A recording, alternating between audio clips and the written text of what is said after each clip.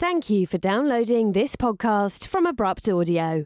You can find more episodes of this and many other podcasts at abruptaudio.com. Subscribe today to get the next episode automatically. Coming up on this week's Pixel podcast, Android N details, 5 things to expect at Apple's March event, Microsoft shut down Lionhead Studios, could children be the cybersecurity's weakest link thanks to Minecraft?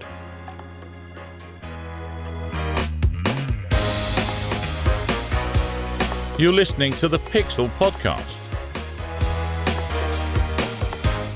Hello and welcome to the Pixel Podcast episode 6. I should just say before we get into things, you can find us on the podcast app on the iTunes Store. For you Android users, you can also find us on the Stitcher app on there by searching Pixel, Pix3L, and also you can go to the Abrupt Audio website, abruptaudio.com/pixel. And as always, I'm joined by my 2 co-hosts, Martin. Hello. And Ben. Hello.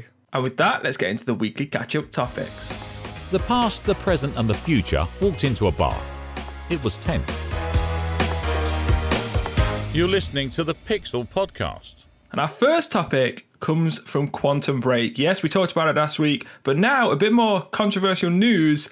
It requires an internet connection for streaming cutscenes on the PC.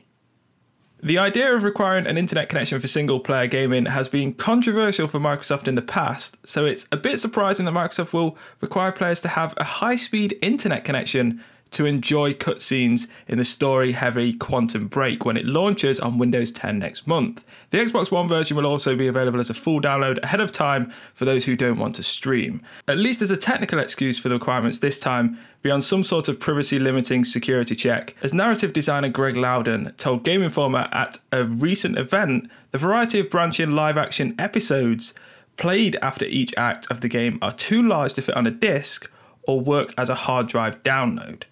Now, this is obviously a little bit controversial after last week's Quantum Break news and the fact that it's not an Xbox One exclusive. But what are you guys thinking of this? It's not going well for Microsoft at the minute.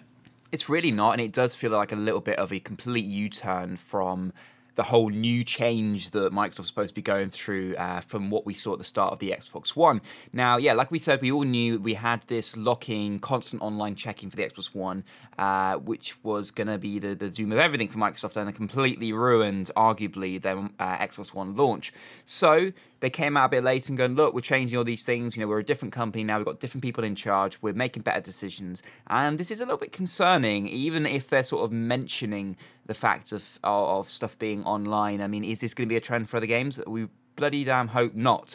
All I'm going to say is that, yes, there's 40 different variations of the show, and there's a lot of options, and that is great for the gamer. That is a really good thing. It's going to really maximize that replayability. However, why can't they just pick a handful of the best ones and allow them to be downloaded with the rest of the game, just in case, I don't know, you're traveling and want to play on like a gaming laptop, maybe your internet's died. You know, not everyone has internet that's on all the time. It's the same arguments that we had, a little while ago, the exact same arguments. And to be honest with you, I'm just getting a bit tired of it. Look, put some stuff on the thing. If you can do it for Xbox One, why can't you do it for PC? What is the big difference here? I mean, generally, people who are into gaming on their PC have the capacity generally, or are prepared that games take up big spaces. GTA 5 takes up an enormous amount of space on the PC. People are completely aware that this is the case. And honestly, I think there's more flexibility you got in terms of storage space on the PC than you have on something like an Xbox One. So the argument doesn't even make complete sense. Martin, how do you feel? It reminds me of when Xbox One first came out. You needed internet connection, if I remember rightly. And a lot of people got upset about that. And I feel like they've gone back to their roots here with this game. It feels you need to have internet. And I don't understand. Like Ben said, not everyone has internet. Not everyone has access to even good internet, especially where you're from. You said that now and then it conks out. And even back at my hometown, we don't have very good internet. So games like this, I couldn't even play. And I couldn't even fathom why they've done this. They've sort of just shot themselves in the foot. And a lot of backlash will come from this. I don't know what they're really thinking in that studio. I mean, honestly, there's a few things that I've taken from this. One, the game itself, it seems like it's going to be groundbreaking in the sense that it's so visually pleasing and it's such a story-heavy based game. But honestly, they should have said this or they must have known this a long time ago, not so close to release. They should have told people this ages ago, and they should have said that this is going to be the case. It's like they don't. I don't know why they feel like, especially with PC, that people can't like handle this, especially when it's a single player game. It's not a game that people are going to have on their PC for a long time. All they're going to do, they're going to download the game, they're going to play the game, then they're going to uninstall it. That's how things work on PC gaming, especially with single player games. If it's a multiplayer game, you're going to keep it on there for a while. But for a single player game, once you've played it a couple of times, if there's like multiple storylines, you want to play it a couple of times, that's fine. But I don't know why they're not giving people the option to download them if they can. Like I just don't get it. Edson, I agree with you, and not to ramble on this too much further, but to be honest with you, I'm more just disappointed, and I think a lot of PC gamers will just be disappointed that a game which I think could be a fantastic game. I first saw some live gameplay in person 2 Eurogames ago. They sat in a room and we were shown what the game had to offer, and I was blown away. And especially the developers seemed really passionate about it, talking about what they managed to achieve in that game is a real feat. And I think that maybe either they've been too ambitious and Microsoft are trying to have to find a way to make this work, or Microsoft have been trying to make the game meet up to the expectation and just gone overboard with it. Something's happened somewhere which has left them in this situation where they've had no option but to kind of go down this route. But I think this could have been saved a lot earlier, and it's a shame. I hope this isn't a bad sign for the game when it launches. Hopefully some further silly mistakes aren't made between now and the launch. I hope it is a good game. Like I said, I've seen some really nice things about it generally, so I guess we're going to have to wait and see, but hopefully nothing else comes out about the game between now and launch. So our second topic is all to do with Android N, and I have for you a rough list of things which is already better in Android N than we saw in Marshmallow. Now, I do want to start off by saying that I'm a little bit surprised that Android N is already kind of in the works, or let's say out there for developers to use. If you guys remember, it's been less than a year since Marshmallow was announced. Literally, May last year was when it was announced. So we are under a year. And for a platform which is already fairly fragmented, this is a little bit worrying, although there are some cool features. So let's go through them. The first one is split screen. It showed up in a preview for Marshmallow, but it was never actually on the final version. So here we are, split screen. You can have an app, either landscape or portrait, and have them split between the screen and basically do what's considered proper multitasking, which is quite cool. Notifications are far more powerful. You can actually reply to notifications in the notification drawer. You don't have to click on them and be taken to the app. You can also then, once you've replied to them, keep the notification there for further reminder later. You've got better tweakable UI settings. You can go into more detail, and actually on some of the options, especially in the notification drawer, you can actually see, rather than just the Wi-Fi symbol, you can see what Wi-Fi network you're connected to and what Bluetooth stuff you're connected to, rather than, like I said, just the icons. There is now a night mode, which gives you a better outlook of the UI. It makes it a bit more tuned for the dark. Some people like using night mode all the time. There are various tweaks for websites, such as YouTube and Twitch, which lets you do this. There's better DPI scaling. So if you are someone who's hard of sight and you want something to be a lot bigger, there's much better tweaking and things like that. And the things that we've seen on iOS before, such as emergency information. When someone tries to use your phone when it's locked, they can now hit the emergency button at the bottom, which provides a dialer for calling 911, 999 in the UK, or another emergency contact. This is nice to see, and there are other loads of other stuff, including things like Alt-Tab is now a thing in Android for quick app switching, and there is a built-in power user again. So, Edson, some nice new features here. Do you agree maybe that they're rushing the next one out a bit too soon?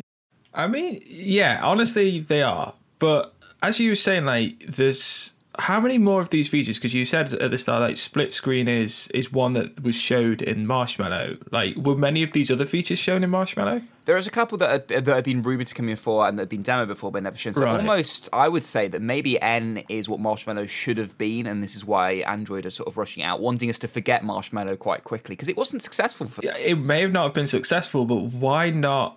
There's many things that haven't been successful, but why not, like, take all of these features and add it to? Can't they still brand this as Marshmallow but have it as like the next version of it, like an update, and essentially replace Marshmallow? Almost like Windows 8.1 or something exactly like that. Like there's many examples. Like, obviously that's a perfect example. Like Windows 8, so bad for so many people, in one of the most hated like in recent years, and then they come out with Windows 8.1 and it seems to fix and win back a lot of people. Why don't they acknowledge that they've done not wrong, but like there's not many people that like Marshmallow, I don't think. So it's like, I don't know why they don't, I don't know, make this as point 0.1 or Marshmallow 0.2 or whatever, like whatever you call it. But I don't know why they don't have this as an update rather than a brand new system. You sort of answered your own question there, Edson. You said, I don't know why, but you said not many people liked Marshmallow, and I think they need to rebrand it,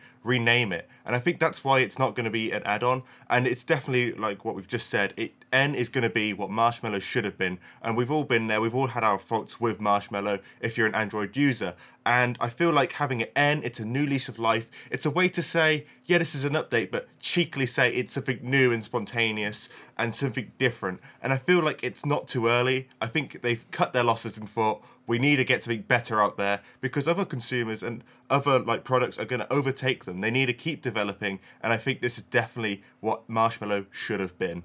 But honestly, okay, like you can say that, but the whole, like, I don't get why companies don't acknowledge that they were wrong. Why they make something new and then just like bring that out because they know they were wrong. Like I have a big problem with companies that don't acknowledge stuff like that. Like if you've done something wrong, if people aren't enjoying your product or anything like that, and you need to update, you need to change something, acknowledge it. That's the biggest thing for me. If a company can acknowledge that they've done wrong and publicly say it, that is so big for me. And I don't, like, honestly, if they did that and then they brand, like, even if they did that and then they said, oh, we're going to bring this out, this is what we're branding it as N, that would have been a bigger thing for me. Like, but it's the fact that they're not acknowledging what they did wrong and they're just bringing out something new, trying to fix it.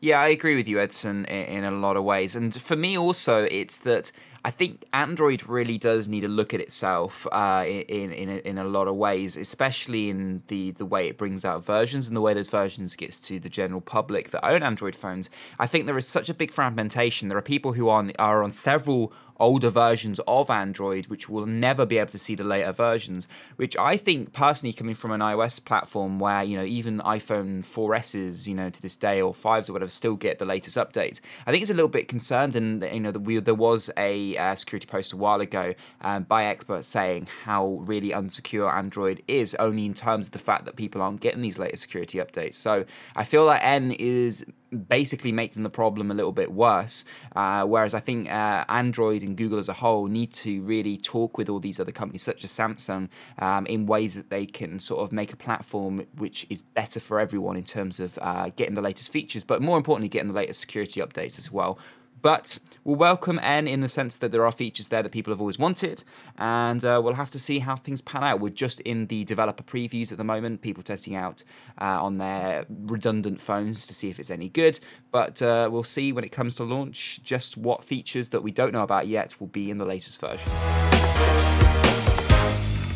Okay, our next topic is Six Flags Entertainment Corporation and Samsung Electronics America recently announced a partnership to launch the first VR roller coaster, which names Samsung as the first official technology partner of the world's largest regional theme park company. The partnership will showcase the debut of the groundbreaking experiences coming to 9 Six Flags theme park, North America's first virtual reality, VR for short, roller coaster using Samsung Gear VR powered by Oculus. The Samsung VR roller coaster was recently shown at the Mobile World Congress in Barcelona. So what does this all mean for the experience? Well, visitors will still physically go on a moving roller coaster, but the VR headset provides a hyper-reality. For example, riders may be teleported to a future and into other situations. John Duffy, Six Flags president and CEO, has this to say: "It's remarkable technology, is a definite game changer for theme park riders and everything our brand stands for, delivering the most thrilling and innovative riders and attractions. The partnership is a strange one in my thought. However, it's great and it is groundbreaking for VR technology. Who knows where this might step up."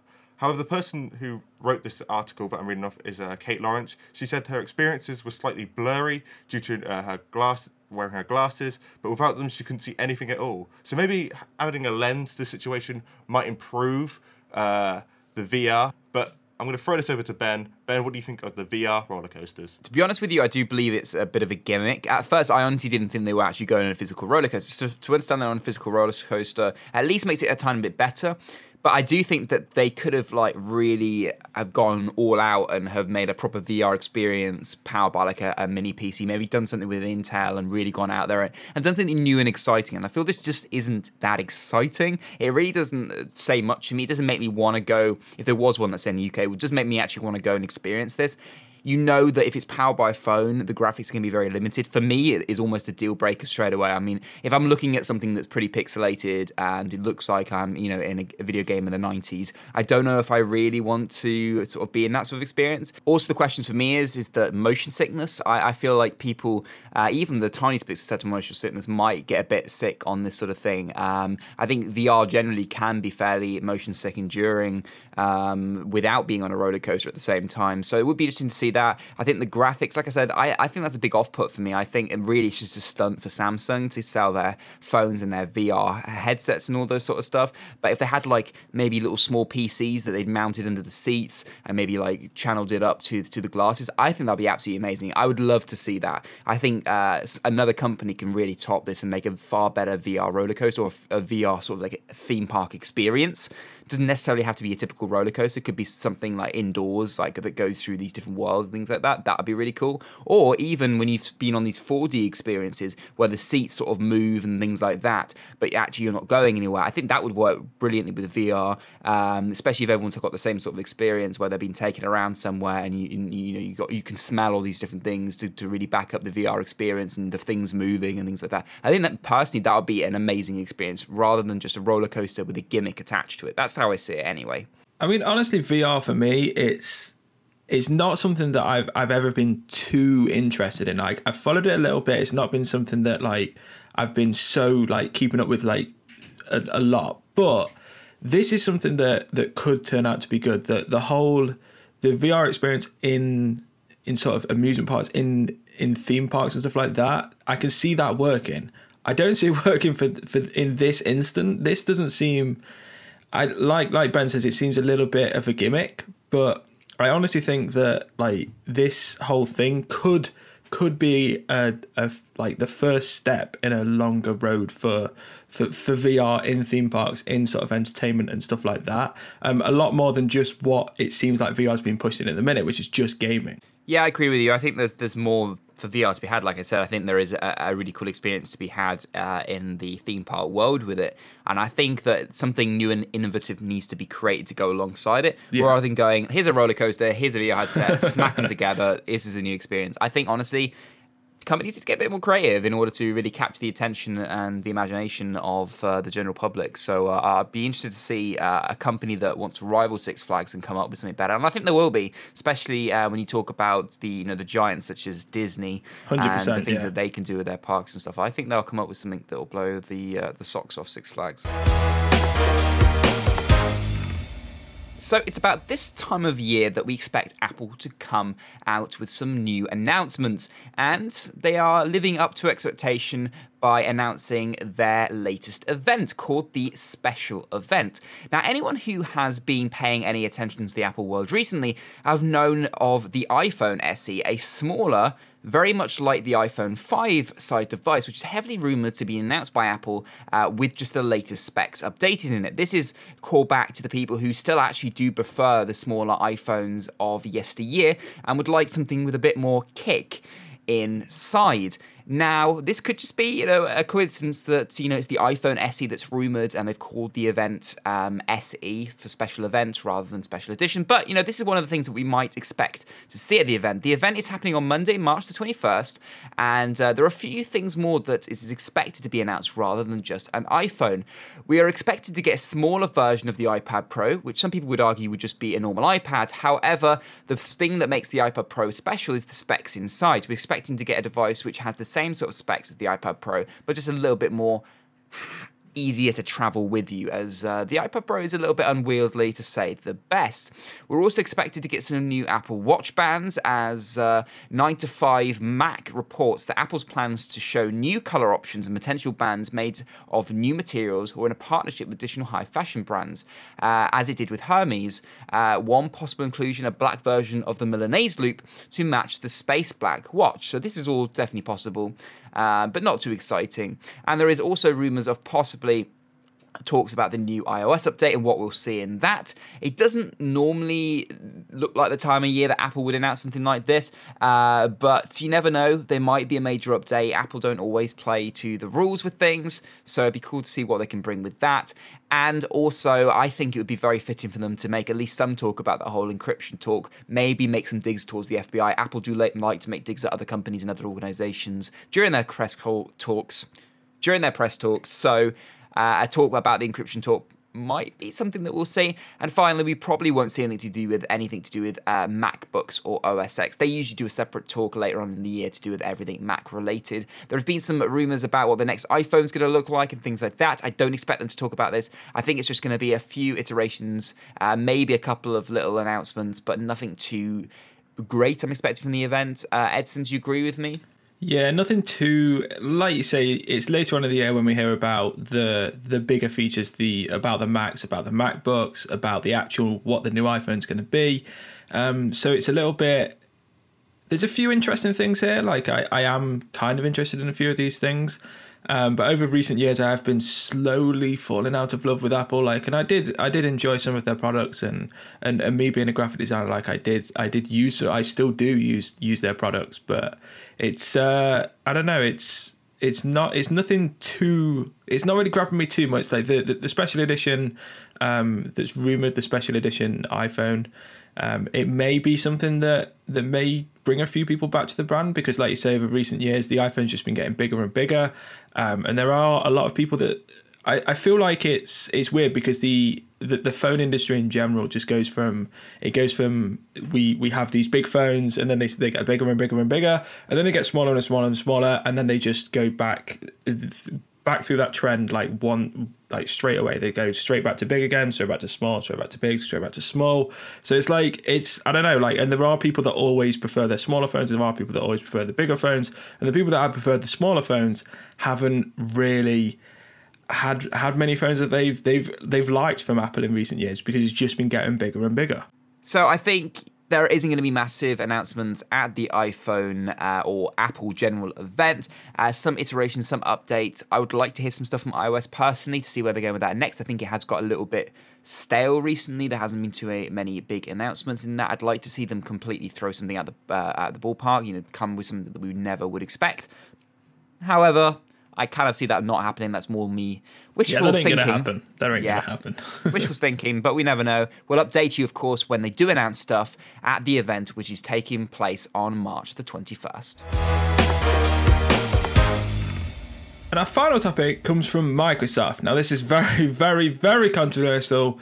Lionhead Studios, the creators of Fable Legends, has shut down, along with Danish Press Play Studios, which is the makers of Max, The Curse of the Brotherhood. Microsoft is to close Lionhead Studios, having already made the decision to cancel development of Fable Legends. Microsoft Studios Europe General Manager Hamo Lemke has announced, after much consideration, we've decided to cease development of Fable Legends and are in discussions with employees about the proposed closure of Lionhead Studios in the UK, stated Lemke in a post on Xbox Wire. Microsoft will obviously also shut down Press Play Studios in Denmark and cease development of Project Knoxville. The Danish studio is best known for Max, Curse of the Brotherhood. These have been tough decisions, and we have not made them lightly, nor are they a reflection on those development teams. We are incredibly fortunate to have the talent, creativity and commitment of the people at these studios, added Lemke. The Lionhead Studios team has delighted millions of fans with the Fable series over the past decade. Pressplay imbued the industry with a unique creative spirit behind the games like Max, The Curse of the Brotherhood and Kalimba, which both captured passionate fans. These changes are taking effect as Microsoft Studios continues to focus its investments and development on the games and franchises that fans find most exciting and want to play. Now, this is not where this story ends.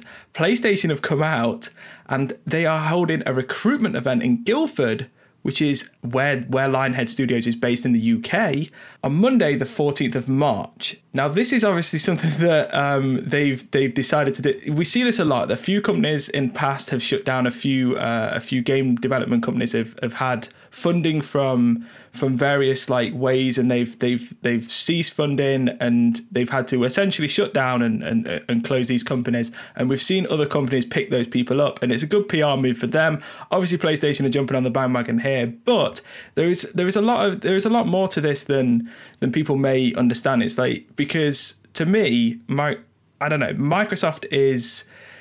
I feel like they're focusing more on the things that they shouldn't be focusing on when they've got a company or a game development team that has created one of their most successful franchises in recent years, so close to the release of the next game, Fable Legends, which was extremely hyped. It was meant to be the game that basically brought the series back to life.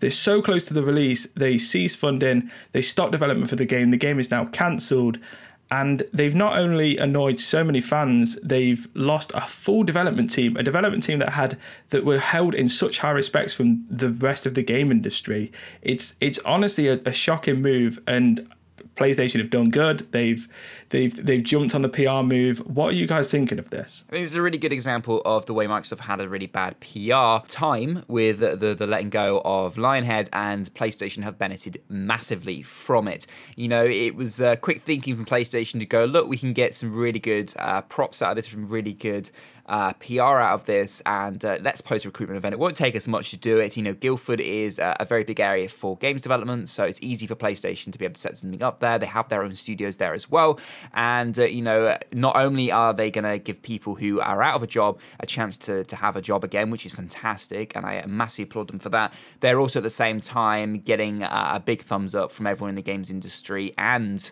the players themselves who were probably very saddened by the news of one of their favourite franchises being basically pulled the plug from, taking the rug away from under their feet by Microsoft. And I think it's going to be fairly likely that PlayStation will create, with the guys they've recruited, a very similar game to Fable, and I think it's very, very possible that's going to happen. So, yet again, I mean, like we've said earlier in the podcast, it almost seems that Microsoft is going back to their old bad PR ways, which is not great at all. And PlayStation seem to be made out as as the nice people, the nice guys, and it's proven to be very successful for them before, and I think it's going to be successful for them again. So I wish the best to the people that get recruited, and obviously, as of recording this, the session hasn't happened, but when the podcast goes out, the session has happened. So when you're listening to this, hopefully it's gone well. If we do have an update on the next podcast, we'll of course keep that updated. I know quite a few people who work in the games industry, and I know it can be really tough to make a mark in there. So I'm sure it's going to be very, very appreciated that PlayStation are putting a friendly hand out to help those guys who all of a sudden lost their job after working very hard on a game for a very long time. I think Microsoft have lost quite a few fans and the respect generally of the industry as well, from last minute just pulling the rug under their feet for no reason, especially for a game company that has been by their side for such a long time. Okay, I'm going to put my neck out here, and I'd say I do love Fable. I fell in love with the third one, and I went back to play them all. However, let's face it, Fable Legends, for me, it just wasn't the Fable that I fell in love with. And also, I think it was Fable Journey. It was terrible. You had to use the Kinect. It had very so-so reviews. And I feel like Microsoft realised that with Legends added on, it wasn't what people wanted. It wasn't, for me, it wasn't what I wanted. And a lot of my friends back home said it wasn't what they wanted. And I feel like they sort of felt, we're going to cut our losses here. I will say, it is sad to hear that Lionhead Studios have gone from Microsoft partnership, but I'm glad that PlayStation are picking them up, and hopefully they'll produce better content, and that's the best way I can put it, because I just wasn't impressed with the last two games they've produced. So obviously, like I need to touch upon that a little bit. You saw with the companies that Microsoft do sort of throw quite a bit of funding into, like Lionhead, when the Kinect got announced, when they were pushing all of these new features on the Xbox, they tried to, you saw it in all of the companies that they were actually heavily invested in, that suddenly that's what their games were going to have. And it felt like that, I don't know, Microsoft were pushing that on them.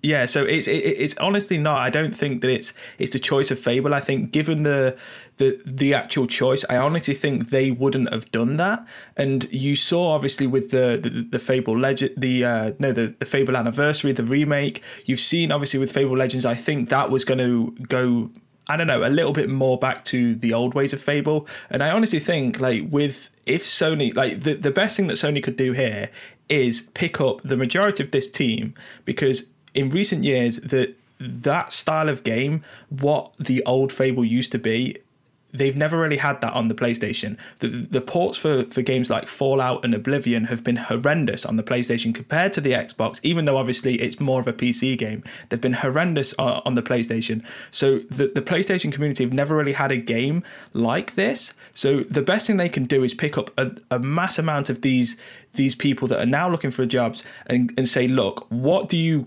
guys want to create? We need a game like Fable, that sort of like experience.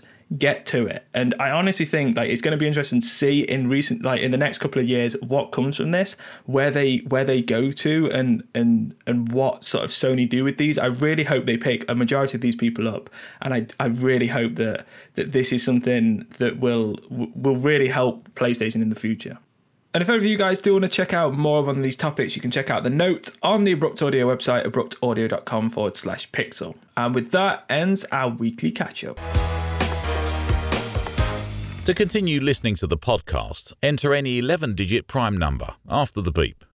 Beep. Okay, so our main topic is a bit of an interesting one. It was an article I stumbled across on bbc.co.uk all about how kids could be the gateway for malicious extras, as called in the article. And obviously, if you're going to target kids, you're going to have to target one of the most popular things kids do on PCs these days, and that's play Minecraft. Could your children be your weak link when it comes to home security? One of mine almost was, thanks to Minecraft. Now, this is the guy that wrote the article. He's saying that one of his boys wanted to install a mod for it and needed his dad to approve it. And as he's paranoid about what runs on the main computer, he oversaw the whole process. At first, it looked fine. There are thousands of mods and add-ons, as we all know from Microsoft, that make a variety of changes to the game. Some add new blocks, others change the way it looks, and some turn it into an entirely different game. The one that the kid wanted to install was quite hard to find, despite it being popular amongst friends. When he found it, the website that it was on was a little bit short, and the dad was a bit wary that the person that they were actually getting the mod from was the person who actually created it. And he was suspicious the site was festooned with buttons that looked like they would start the download, but instead led to dead ends, particularly by links to download accelerators and other utilities that wasn't wanted. Grubby ads blinked alongside, and, he's not sure about mature Russian women that are keen to meet his 12-year-old son. And I think this is a bit of an interesting article, which is why I wanted to bring it up as our main discussion point. Minecraft is a game very popular by kids, and obviously the modding community is massive with that, so the kids are going to want to download mod. And I think anyone who's been around the internet downloading stuff knows that a lot of these download sites are filled with ways to guide you away from actually getting what you want and taking you to ads and downloading other software that maybe is even named the thing that you're looking for, but if you're not very well tuned into the way things work, you might end up installing some crap onto your computer, and even worse, risking your whole security. So I think it is a bit of a worry, considering that Minecraft on PC hasn't got a store, a safe place for kids to get hold of these sort of things. And maybe this is a sign that there should be a call for a central place which is ran by Microsoft, the new owners of Minecraft, that means that, these young kids can install things safely on the computer, and the parents don't have to worry that their kids not only downloading things that are inappropriate for the computer, but also, these ads a lot of the time on these download sites are far from appropriate for kids of a younger age. Like you said there, the whole Russian women thing. You don't want your 8-year-old kid to be seeing that. But does this bring up a different argument that really, the kids shouldn't be installing things without the parents doing it for them instead? Or do we just need a safer place for kids to do this sort of thing? Guys, what do you think? Now, honestly, this is something that's definitely very apparent with me, that because I'm very heavily invested in Minecraft, in the sort of like the online space of this.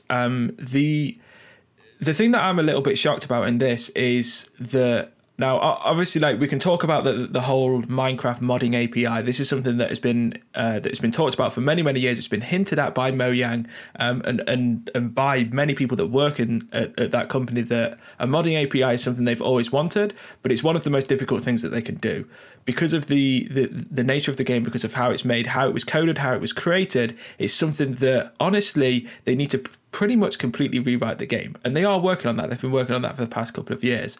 But since, obviously, because modding is such a big thing in Minecraft, there's been a lot of like a lot of external like modding APIs, like Forge, like these other things, and I'm a little bit shocked at how they managed to get on these websites, because I've used Forge, I've used these websites, and there's probably like 5 or 6 very trusted websites that are always the top if you're searching for a mod.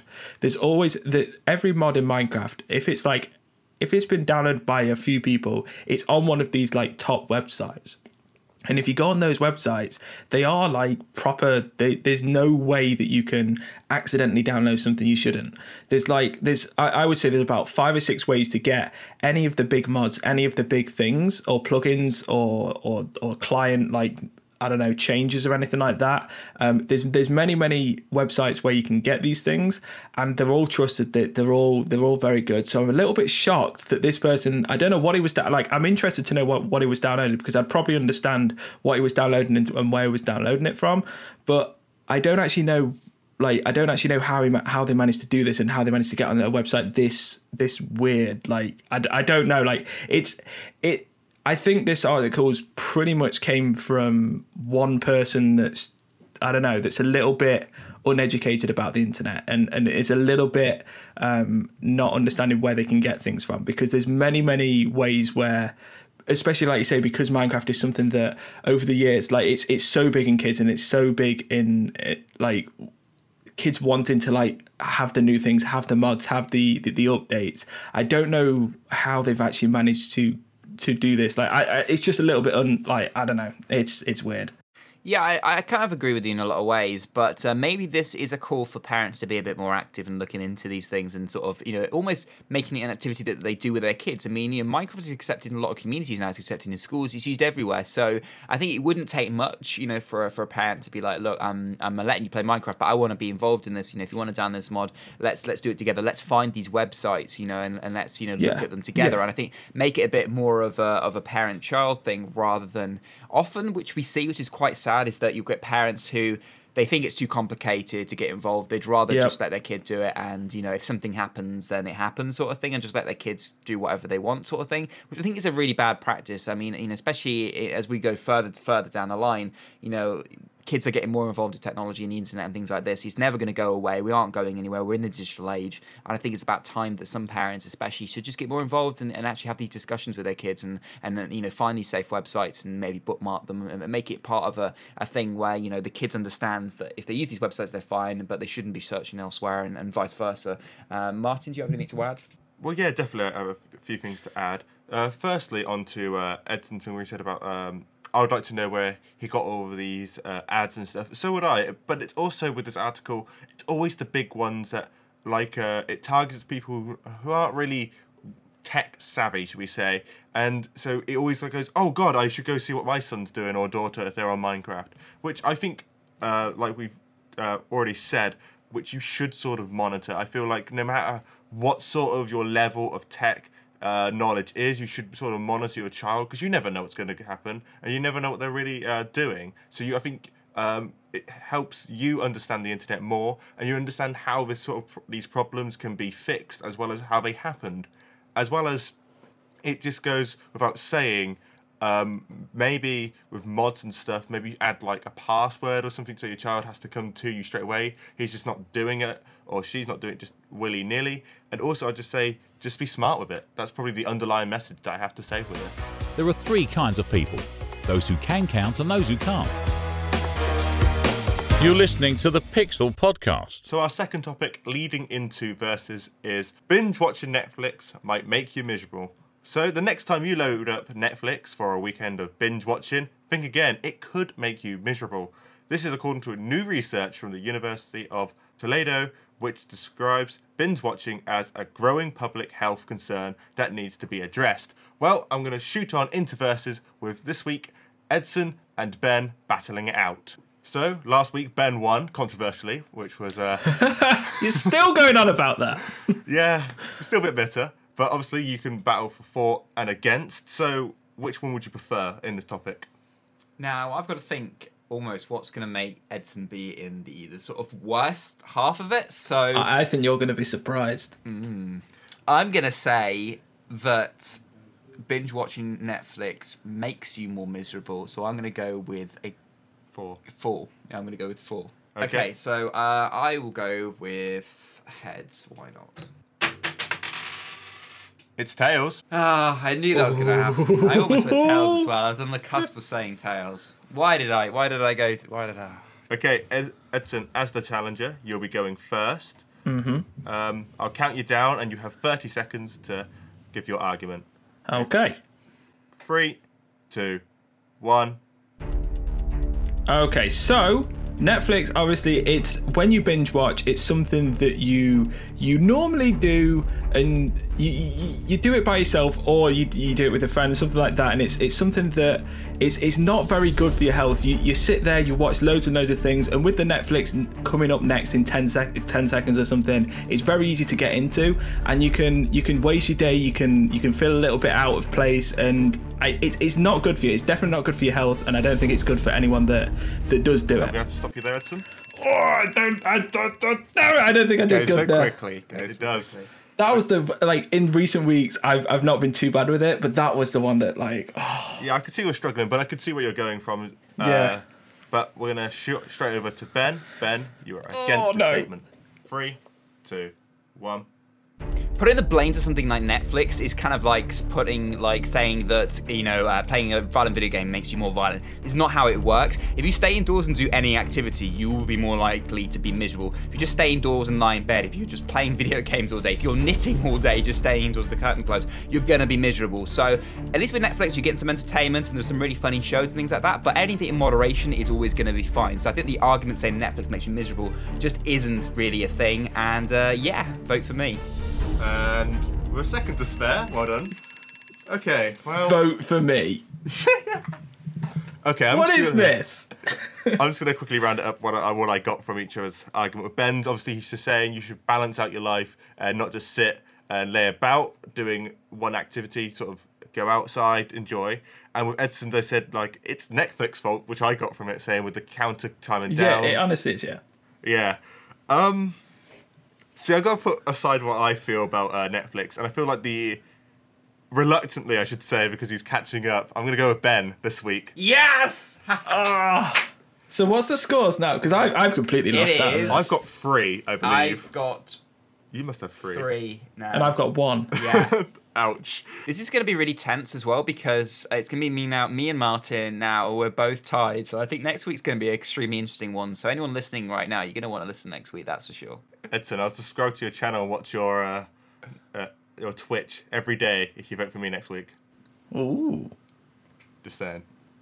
Any counter offer, Ben? No, because I don't believe in that. I'm better than that. All right, I know who's winning next week then. Okay. Ben. Caps Lock, preventing logging since 1980. Pixel Podcast. All right, after Ben on his moral high ground, very much there, we're going to end this week's podcast. Hopefully everyone has enjoyed episode 6, and I should just quickly state before we finish, all the multiple ways you can watch this. You can go to the abruptaudio.com website, abruptaudio.com/pixel, PIX3L. You can also find us on the podcast app on the iTunes store, and you can also find us on the Stitcher app for you Android users. I've got to say a big thank you to Ben this week. Hello and goodbye. Hello and goodbye. And a big thank you to Martin this week. Thank you and goodbye. All right, you two, you're both saying weird things. But anyway, thank you so much for watching this week's podcast. If you have enjoyed this, please show it some love on any of the platforms that you are watching or listening. And yes, we'll see you next week for episode 7. Goodbye. Bye. Bye. You've been listening to the Pixel Podcast. Thank you and good night. Or as they say in gamer speak, GGNORE. Seriously, Edson, I've known you for a long time, so if you don't vote for me, next time, then... now it's coming out. Yeah, well, now it's coming out. Right. I'm not going to talk it about it on the podcast. Like, Jesus Christ, you gotta. Edson, come on. I thought we were friends. We've been friends for years. Edson. I'm just not happy because it's going to be one person's going to be on 4, one person's going to be on 3, and I'm still 2 behind Edson, if you the closest person next week. The next week when me and I'm you picking myself next afterwards. week. I don't care. I'm getting a point next week. You 2 aren't. I'm the one that's giving the point out. I'm giving it to myself. You vote for me, and when it's me versus you, I'll sabotage myself so you can get some points, and then I can just keep picking for you. We can. Can I just say, if I'm not happy the way things work, I do edit the podcast. So just saying, We'll talk later, Edson. Yeah. It'd be, instead of Martin would, it'd be like, and Ben. Stop, Ben. No, this is true. Right. I'll edit for now on. No. Okay. You want someone who actually can edit. Oh. Do it. That's Oh. what I'm saying. Oh, shit. Nah, not having that. Nah, I'm gone. This. Oh, God. Martin has literally just unplugged his headset and walked off.